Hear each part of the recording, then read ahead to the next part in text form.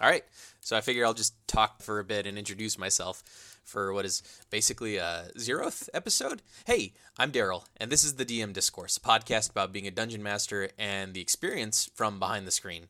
I spend a lot of my spare time thinking about D&D, planning D&D, reading D&D, just a lot of stuff, and I really think that it's something you should try out yourself if that wasn't already apparent. Um, D&D is just, I think, one of the most fun things you can be doing, especially if you have like a close group of friends, or maybe you just want to engage in the collaborative storytelling experience that it offers. That's great. Both of those are entirely legitimate reasons to be checking out D&D, amongst many others.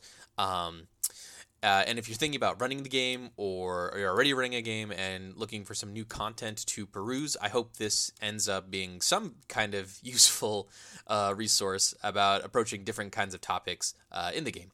As for myself, I've been playing D&D for about a decade now, mostly running ever since college.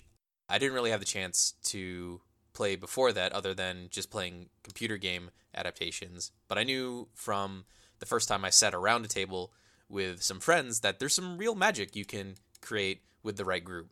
And I think it's even more fun when you're the one running the game. It's primarily what I've been spending my time doing while playing Dungeons and Dragons.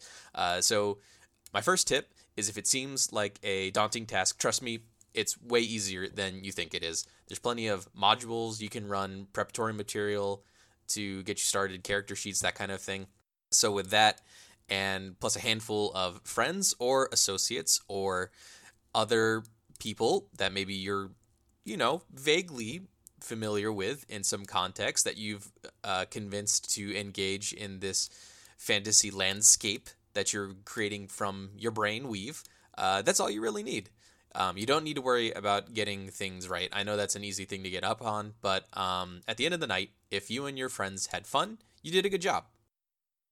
So, week by week, I'm going to be doing a few things, mainly talking about an instance that has happened in my current campaign or one of my previous ones that I think is worth examining and getting a closer look at.